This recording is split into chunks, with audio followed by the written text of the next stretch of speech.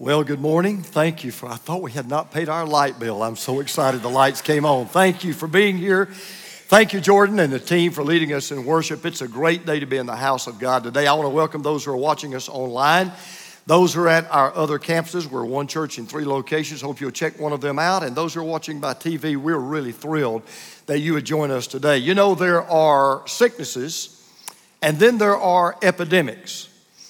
So I was interested to read where doctors were really recently asked their opinion, what are or have been the most terrifying illnesses in history? And they actually, believe it or not, came up almost unanimously with the top 3. The first one they named is what was known as the Black Death, or what you and I would call the plague. It occurred about 700 years ago. Believe it or not, it was caused by one single bacteria that was carried through the air by rats and fleas.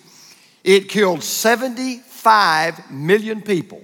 60% of the population of Europe died because of this illness. Now, the second disease was smallpox. Now, what's interesting about that is CBS News says this may be the worst disease ever known to humanity. Between 1880 and 1980, smallpox killed 500 million people. Think about that. 500 million people killed by smallpox. However, the good news is it is the first disease ever to be completely and totally eradicated from planet Earth. But it was a terrible illness. It killed 5 European kings in the 18th century alone, and 80% of children under 5 years of age died from the disease during this time. Smallpox really hits home with me for this reason. My grandmother, my mom's mom, who I never knew, this was around 1919, my grandmother in 1 week buried a 3-year-old girl and a 6-year-old son, daughter and son, in the same day. They died from smallpox. She never really truly ever got over it. And then the last disease is one we're all familiar with. It's HIV/AIDS. Globally, 75 million people are now infected with this disease. 36 million people have died. Even though we now have drugs to manage it, there is no cure right now for HIV or for AIDS. Now, I'm not a doctor, but if somebody asked me what the worst sickness is, I would not have listed any of those. As a matter of fact, there's one that comes to my mind that I believe that is worse than all of those sicknesses put together. And the cause of this sickness and the symptoms of it are described in a song that, believe it or not, was written by a king. The king was David. The song was a psalm. And if you want to look on with me at this song and listen to it today, I invite you to turn to the book of Psalms. The book of Psalms, Psalm 51.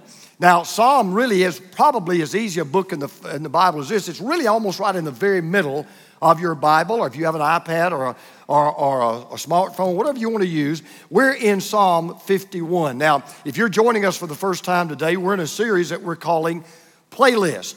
Now, if you know anything about computers or phones or iPads or whatever, I have several playlists, you probably do. But a playlist is a great digital invention where you can actually categorize and catalog different songs in different genres, and you can listen to any playlist that you want to. Well, there's also a playlist of songs in the Bible. They happen to be in the book of Psalms because Psalms are songs. Every time you read a psalm, if you could go back 3,000 years, you wouldn't read the psalm, you would listen to it sung. It was actually put to music. And these are really songs that were put into the Bible out of the very heart of God. Now, let me just tell you about this song. You know, some people, and I found a lot of country songs like this, I don't know why, but you know, a lot of songs are sad. A lot of songs are about heartache and about heartbreak. This is one of those songs. It is not a really very happy song. And one of the ways you know that is because above this song, there's a superscription. You may see it in your Bible. There's a superscription, and if you don't see it, let me share it with you. It reads this way. A psalm or a song of David, when the prophet Nathan came to him after David had committed adultery with Bathsheba. Now, that tells you this song is not going to be played at the prom. I mean, this is not going to be held at a rockin' party, right? Because the background of this song is one of the saddest, most familiar stories in the Bible. And in case you don't know it or if you've forgotten, let me kind of give you the backdrop of how this song came to be written. It was in the springtime. The rest of the army was out doing war, doing battle. That's when armies would mainly fight in the spring. But David was playing hooky. For whatever the reason, he was taking a break. He was doing some R&R. He didn't go out and fight with the rest of his army. He was out, he was staying back. He was just chilling, having a good time. And evidently he stayed in bed all day, and he woke up in the evening. He decided to take a walk out on the balcony to just kind of see what was going on. And he looked down on this rooftop, and there is this absolutely knockout, beautiful woman, and she's bathing on this rooftop. Now, what David should have done is a 180 and just gone back into the palace and minded his own business. He didn't do a 180. He did a 360. He brings her up to the palace. They have a one-night stand. He gets her pregnant. He brings the husband home trying to get him to sleep with her so he would never know that it was his child, and the husband refused. So he has the husband murdered on the battlefield. Then he takes her to be his wife. But what happened was this one-night stand had exploded, as all sin ultimately does, into a chain reaction of coveting and stealing and adultery and murder. And just like that, 4 out of God's 10 commandments were broken faster than the speed of light. David's gone from being a godly king after God's own heart to a murderer and to an adulterer. But however, David was about to learn the same lesson I learned as a kid, the same lesson you all learn if you live long enough, and that is the devil and temptation never play fair. Because here's the way it works. The devil will tempt you and he'll say, you can get away with this. Then just as soon as you do it, he'll say, you'll never get away with this. See, he'll trip you and then blame you for falling. That's exactly the way it works. Well, here's what David does. David decides, I'm not going to come clean. I'm going to cover this up. I think I can get away with it. I think I figured this thing out. David thinks he's committed the perfect crime and nobody will ever know the difference. So David lives a year not dealing with his sin, but concealing his sin. And every day of that year, guess what's happening? God is dealing with David. God is prodding David. God is poking David. God is working with David. And David experienced the worst sickness of life, because I want to tell you what I think the worst sickness is on planet Earth. There is no sickness like sin sickness in the life of a believer. There's no sickness like sin sickness in the life of a believer, of a true follower of Jesus. There is nothing that is so debilitating, so depressing, so disabling, so demoralizing as sin in the life of someone that has a godly, healthy conscience. Because this is what happens. When you give your life to Jesus, God's Holy Spirit enters into you. Now, He doesn't make you immune to sin. He makes you more sensitive to sin.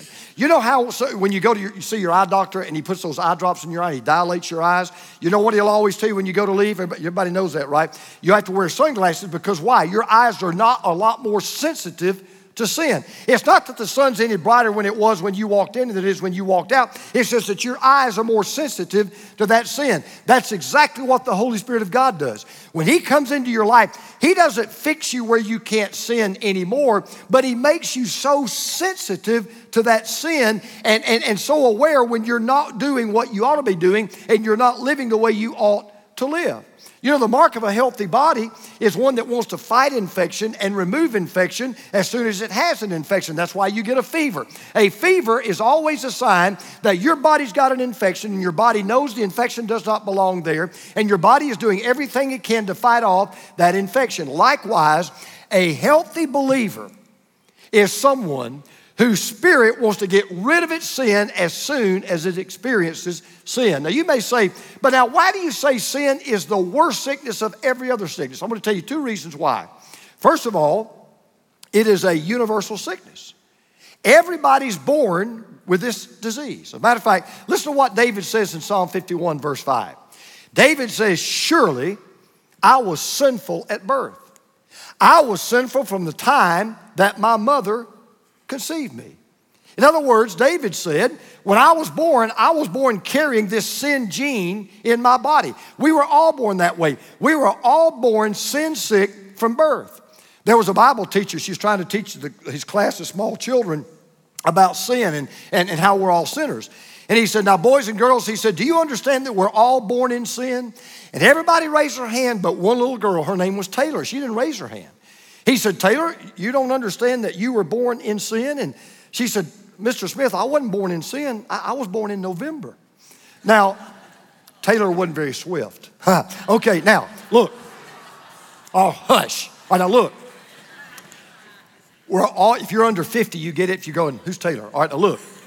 We're all born in sin, right? It's universal. But the second reason why it's the worst sickness of all is not only because everybody's got it. It's also because the only cure for it has to come from God. There is no therapy. There is no medication. There is no doctor that can cure this sickness. So here's what we're going to do today. We're actually going to be in Psalm 51 for 2 weeks. So if you've got a good memory, just get ready for next week, okay? Because the song really has 2 parts, okay? It's got the bad part, the sad part. We're going to deal with that today. Then it's got the glad part. We're going to deal with that next week. But what I want to show you today is this. I want to show you what sin always does in the life of someone. Listen now. If you have a healthy, godly conscience. Now, if you don't, all bets are off. But if you have a healthy, godly conscience, this is what sin always does to the life of someone like that. Number 1, David said, sin defiles the soul. That's the first thing that happens. Sin defiles the soul. Now listen to how David begins this song. He says, have mercy on me, O God, according to your unfailing love, according to your great compassion. Now listen to what he says. This is so sad. Blot out my transgressions. Wash away all my iniquity. Cleanse me from my sin. Now I find it very interesting that the first thing David asked God to do is not forgive him. First thing he asked God to do is, would you wash me? Would you cleanse me? Would you give me a spiritual shower? Would you cleanse me from the filth of my sin? I'll tell you why that's so amazing. Anytime in the last year had King David walked out of his palace and you'd looked at King David, he would have always looked pristine. He would have looked pure. He would have been wearing these long flowing robes, the best sandals money could buy. He would have had this beautiful crown of gold and jewelry that sparkled so bright you could see it miles away. He was always freshly bathed. He was always clean. He was always perfumed. He looked like $1,000,000. But inside, he felt filthy. Inside, he felt dirty. You say, well, why did he feel dirty? Because he was dirty. Well, why did he feel filthy? Because he was filthy.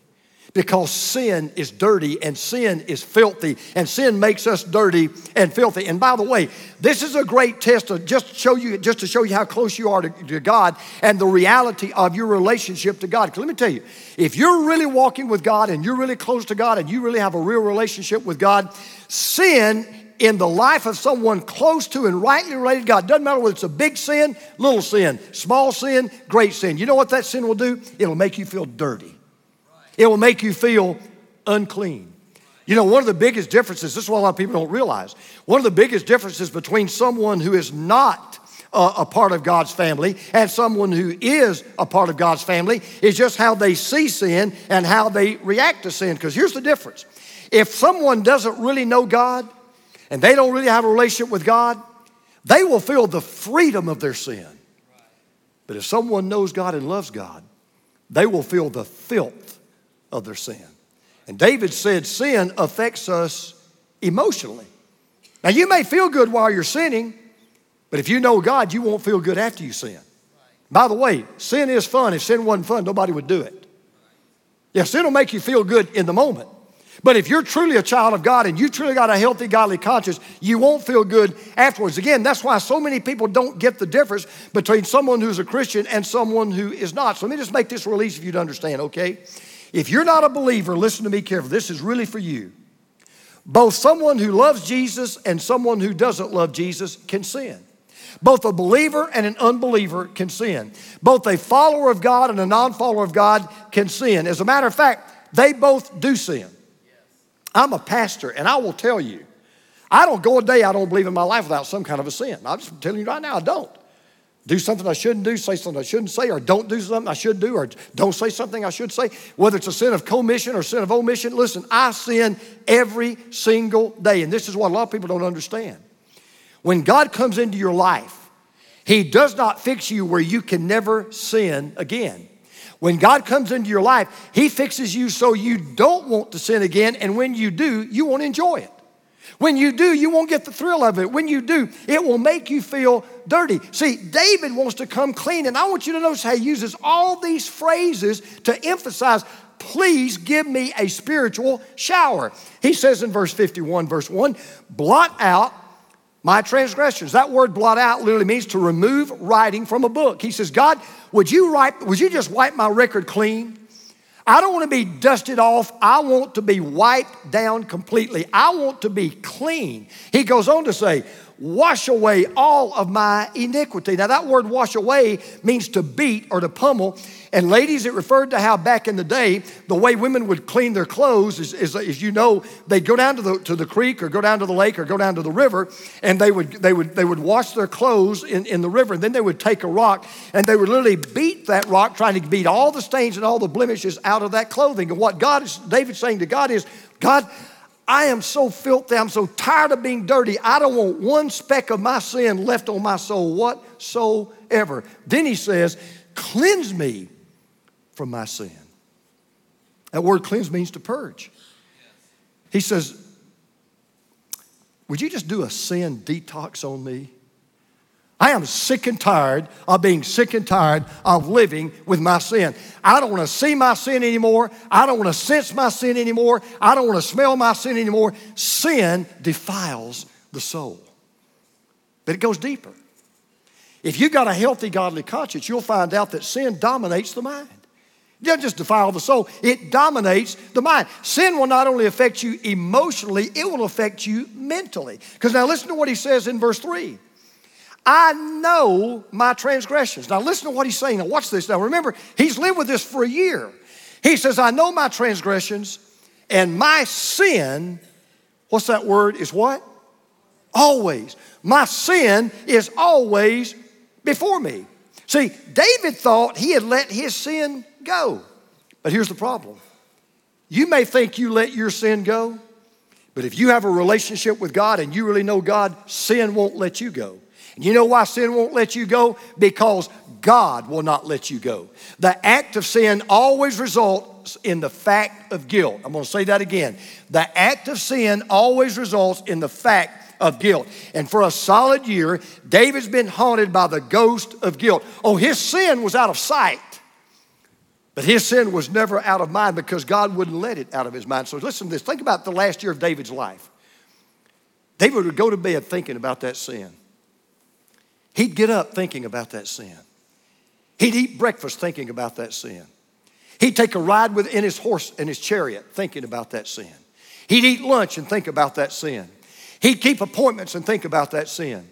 He would eat dinner and think about that sin. He'd try to play music on his harp. He would think about that sin. It absolutely dominated his mind. Everywhere that David went, his sin was sure to go. And that is exactly the way sin will affect the life of a believer. You may think you put the sin out the back door of your mind, but it keeps coming in through the front door. You're constantly reminded of it. You'll see it in a picture. You'll hear it in a song. You'll feel it in a conversation. And let me tell you why. Unconfessed, unforgiven sin will never become unforgotten sin if your conscience is healthy and you truly know God. I'm going to say that again. Unconfessed, unforgiven sin will never become unforgotten sin if your conscience is healthy and you truly know God. See, you may be able to put your sin out of your sight, but God will never let you put it out of your mind. He will not let that happen.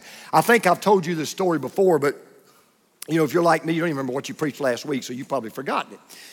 When I was a little boy, I was in the first grade. My mother was a hairstylist. And so every Saturday, my mom had to work all day Saturday. There was a lady that lived up in Chicopee Village, not too far, if you know where Chicopee is, not far up the road here. We lived in the village there, and Mrs. Gunner would babysit me. So I would go, and Mom would drop me off about 8 o'clock in the morning, and I would stay till early in the afternoon when Mom got off work. And so every Saturday, I would stay with her. Well, she had a son named Scotty, and Scotty had a cap that I really wanted. I really liked this cap, and I really wanted it. And so one day, I can't really explain what I did except I'm just born in sin. One day, as I was packing my clothes and getting ready to go back to home, I packed that cap and I just kind of put it down in my sack where nobody could see it. And I stole it and took it home with me. Well, I put it under my bed because I didn't want my mom to find out. And I really thought I got away with it. I kept it 1 week. And it was the most miserable week I've ever had in my life. I'd go to school and I'd think about that cap. I'd eat my ketchup sandwich for lunch. And I'd think about that cap. I would come home and run and look under my bed to make sure my mom hadn't caught me, because I knew if she did, I'd get the electric chair.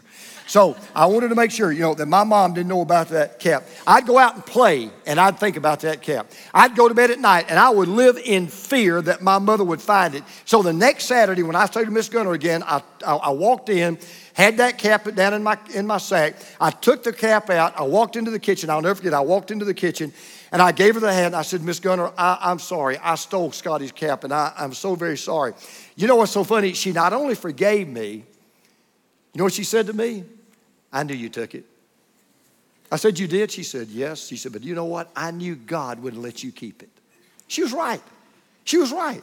Now, listen, have you ever heard of a tune that you just couldn't get out of your mind? You ever had that happen to you? Psychologists have a term for that. They call them earworms. That's really what they call them, earworms. 98% of people get them. 90% get them at least one a week. Now, I'm going to make a confession to you, and I hate to do this. It's one of the stupidest things I've ever told about myself, and I want to tell you. My grandson, Connor, is almost to be, in fact, he'll be to the end of this month. My grandson, when he comes over, I'll play videos. I'll play on YouTube. I'll pull up little children's videos. And boy, he sings Jesus Loves Me better than anything you've ever heard in your life. He's only 2 years old. But one of his favorite videos, and he always wants to watch it when he comes over, it's a video called 5 Little Monkeys. I woke up 3 times this week. No, I'm not making this up. 3:30, 4, and 5 o'clock. 5 little monkeys jumping on the bed. One fell down and broke his head. Mama called the doctor, and the doctor said, no more monkey jumping on the bed. I woke up 3 times with that stupid song in my mind. Now, that's what sin will do to you. You'll never get it out of your mind. To a healthy believer, sin is a mind worm. Once it gets into your system and into your mind, you can't get it out of your mind, and you will not get it out of your mind until you get it before God and you get right with God. Sin defiles the soul, makes you feel dirty. Sin dominates the mind. You'll think about it relentlessly.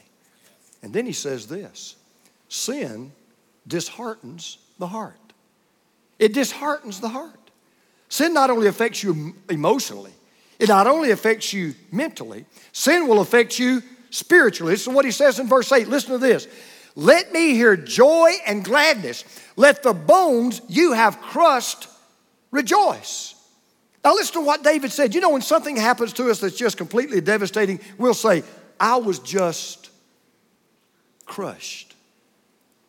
On the way to church this morning, I called a friend of ours. He's been a friend for over 40 years. His wife was in our wedding. He and my wife, Teresa, they went to college together, 60 years old. She, a year ago, started complaining of back trouble. She had pancreatic cancer. It spread to her liver, and she died Thursday. He's a pastor in Washington State, and I didn't know about it till late, so I called him on the way in today. I said, Wes, I don't even have any words. I have no idea how you feel. I don't want to know how you feel. I can't even imagine life without the love of my life, Teresa. I can't even imagine going through life without her. And I just want you to know I love you and I'm praying for you. And he really is holding up well, but he said, I'm just crushed. That's what David said. He said, my sin just crushed me. Because you see, up until David messed up, he and God were just like that. He was a man after God's own heart. They FaceTimed all the time. They Skyped before bedtime. But no longer. Now when God spoke to David, He didn't hear joy and gladness in God's voice. Now he heard judgment and sadness in God's voice. Because keep in mind, that's one of the symptoms of sin sickness. See, a healthy believer is glad when he's living right. But a healthy believer is sad when he's living wrong. Because sin is always a drag on the spirit. It is an absolute, complete depressant. So let me just put it to you this way. If you are a healthy Christian, you will be an unhappy sinner. If you are a healthy Christian, you will be an unhappy sinner. Just as surely as night follows day in the life of a true believer, sorrow follows sin. Just as surely as bad food brings indigestion, sin brings sadness, and misbehavior brings misery. So think about it. For a year, 3 people had known about this sin. 3 people. Bathsheba knew about it. She was the adulteress. Of course, David knew about it. And then Joab, the commander of the army who conspired with David to have the husband murdered, he knew about it. And yet, even though Bathsheba knew about the sin and Joab knew about this sin, David lived with the guilt of his sin every single day. And for a year, David said, you know what? I have been in spiritual solitary confinement. I have been just crushed, because that's what sin does. It sinks your soul into depression. It saps the heart of its joy. It sickens your spirit with sadness. It sucks the gladness out of your heart, and it pumps sadness into your heart. And by the way, that's exactly what sin ought to do if you have a healthy conscience. That's exactly what sin ought to do if you have a relationship with God. So sin, it defiles the soul. Sin dominates the mind. Sin disheartens the heart. But then there's one last thing David said, and if you think about it, you would say, well, of course it has to do that. And it's the worst thing of all. Sin dishonors the Lord. Absolutely. Sin dishonors the Lord. I mean, can I just stop? Just say something to you right now. Forget everything else I've said. Just logic alone ought to tell you something. If we love God the way we ought to love God, and if we know God the way we ought to know God, and if we have the relationship with God that we ought to have with God, logic alone tells you you would want to avoid sin like the plague. You would never want to do sin. You would never want to step into the cesspool of sin because of what it does. So listen to what David says down in verse 4. Now he's talking to God. He says, against you only have I sinned and done what is evil in your sight. So you are right in your verdict and justified when you judge. Now I find that interesting. Wait a minute, David, time out. You committed adultery against Bathsheba.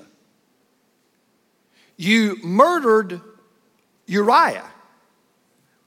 But now you're confessing directly and primarily to God. You're looking at him saying, you're the one I really sinned against. It wasn't Bathsheba. I did, but not primarily. You're the one that I sinned against. Matter of fact, David uses several words to describe what he's done. He calls it sin. He calls it transgression. He calls it iniquity. He calls it evil. Now let's go back and talk about that. One word that he uses, the word sin, it means missing the mark. Sin's missing the mark. Well, wait a minute, time out. So sin's missing the mark. Yeah, it is. Whose mark? It's only one answer. God's. Another word he uses means to abandon the path. Wait a minute. Whose path? God's.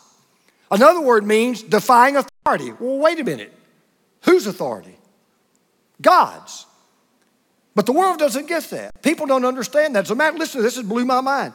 Only 17% of people in America understand sin in relation to God. 83% said, oh, anything I do wrong has nothing to do with God. Let me make this real easy. When you break a human law, you commit a crime. But when you break God's law, you commit a sin.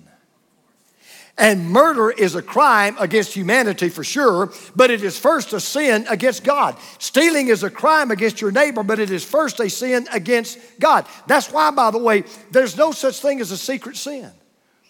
And that's why, by the way, nobody ever gets away with it, because listen, if you sin verbally, God hears it. If you sin mentally, God knows it. If you sin physically, God sees it. And here's the problem. David said, I finally understand it now, God. When I did what I did to her, when I did what I did to him, I didn't just break your law. I broke your heart. I brought dishonor and shame to you. I didn't just disgrace myself.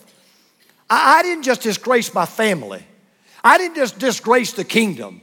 I didn't just disgrace my people. I disgraced you, the one who created me, the one who loves me. And today we could say the one who sent his son to die for us. Now listen carefully. If breaking God's heart breaks your heart, you have a healthy heart.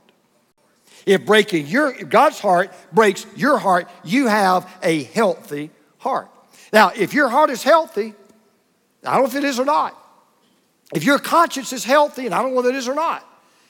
If your relationship with God is real, and I don't know whether it is or not, but if it is, you don't want any barrier ever to come between you and God, and the moment it ever does come between you and God, you want to tear it down as quickly as you possibly can. David, after a year, said, I've had enough. I want out of solitary confinement. I want to get back to the place, God, where I can hear you and hear you joyfully. Where I can see you and see you gladly. Because when you sin and you stay in that sin, here's what happens. Listen now. When you sin and you stay in that sin, or you try to cover up that sin, God goes dark and life grows dim. And that's why he said, I've sinned against you. I've broken your heart. And my heart is broken because I've broken your heart. God, I want to hear you the way I used to hear you. I want to see you the way I used to see you. I want to feel you the way I used to feel you. I want to love you the way I used to love you. I want to live for you the way I used to live for you. I read a story about a lady. She was a hypochondriac. You know what a hypochondriac is, right? So something's always wrong. So she had a doctor that she loved, and he was a very kind, godly man, and he loved Mrs. Jones. And so every week she came in, it was a new illness every week. She said, something else is wrong. This hurts, that hurts, this is not right, this is not right. And she never had anything wrong with her. He'd check her out, everything would be fine, but she just would swear something was wrong. Well, one week she went in, and the doctor says, so Miss Smith, you look great. So what seems to be your problem now? And she said, well, I'm going deaf. He said, what? She said, I'm going deaf. Every week it's getting harder and harder to hear anything. Now, it didn't dawn on her that she had no problem hearing him. But she's like, I'm getting deaf. And I'm telling him, it's getting worse, and I don't know what to do. He said, well, how bad is it? She said, it is so bad, I can't even hear myself cough. So he said, well, let me examine you. So he examined her, and sure enough, there was nothing wrong with her hearing. And so he says, okay, I think I know what your problem is. And so he left the room, and he came back and had a prescription. He gave it to her, and he said, now, Miss Jones, you take 1 tablespoon 3 times a day, and you'll need to come see me next week. She said, well, thank you, doctor. She said, now, will this improve my hearing? He said, no, but it'll help you cough louder. Now,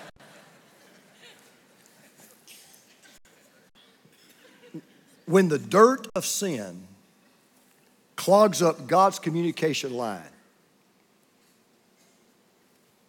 you won't hear him the way you should hear him. And you won't see him the way you should see him. And you won't experience him the way you should experience him.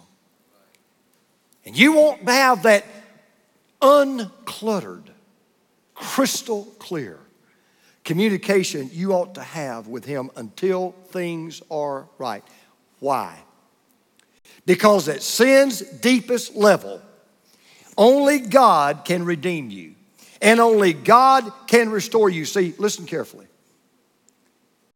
If you sin against me, I can remove my bitterness. I can deal with my bitterness. I can't remove your guilt. If you sin against someone else, they may can take care of their problem with you, but you can't take care of your problem with you. Because your problem's always ultimately going to go back to the one who made you. And that's why this is the worst sickness in the world. Because not only do we all have it, But only God can cure it. Now, let me tell you where some of you are right now, and I'm going to wrap this up. For some of you, this was a super hard message to deal with. And I get it. Because you know there's an area of your life, and you're out of the will of God.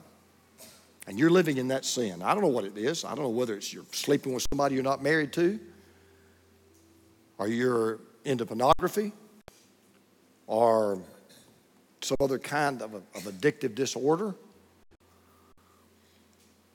or you're in a prison of bitterness, which you're going to deal with in a couple of weeks, or it's just greed or materialism or pride or lust. I don't know what. But some of you kind of struggled. I'm just being honest, and I would expect that. I prayed for you today.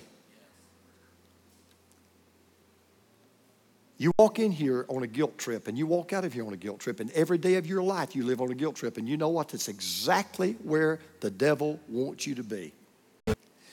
But the reason why God sent Jesus to die for our sins, and the reason why God brought him back from the grave, was so we could take this exit called forgiveness off of the guilt trip highway anytime we want to. But it's up to you.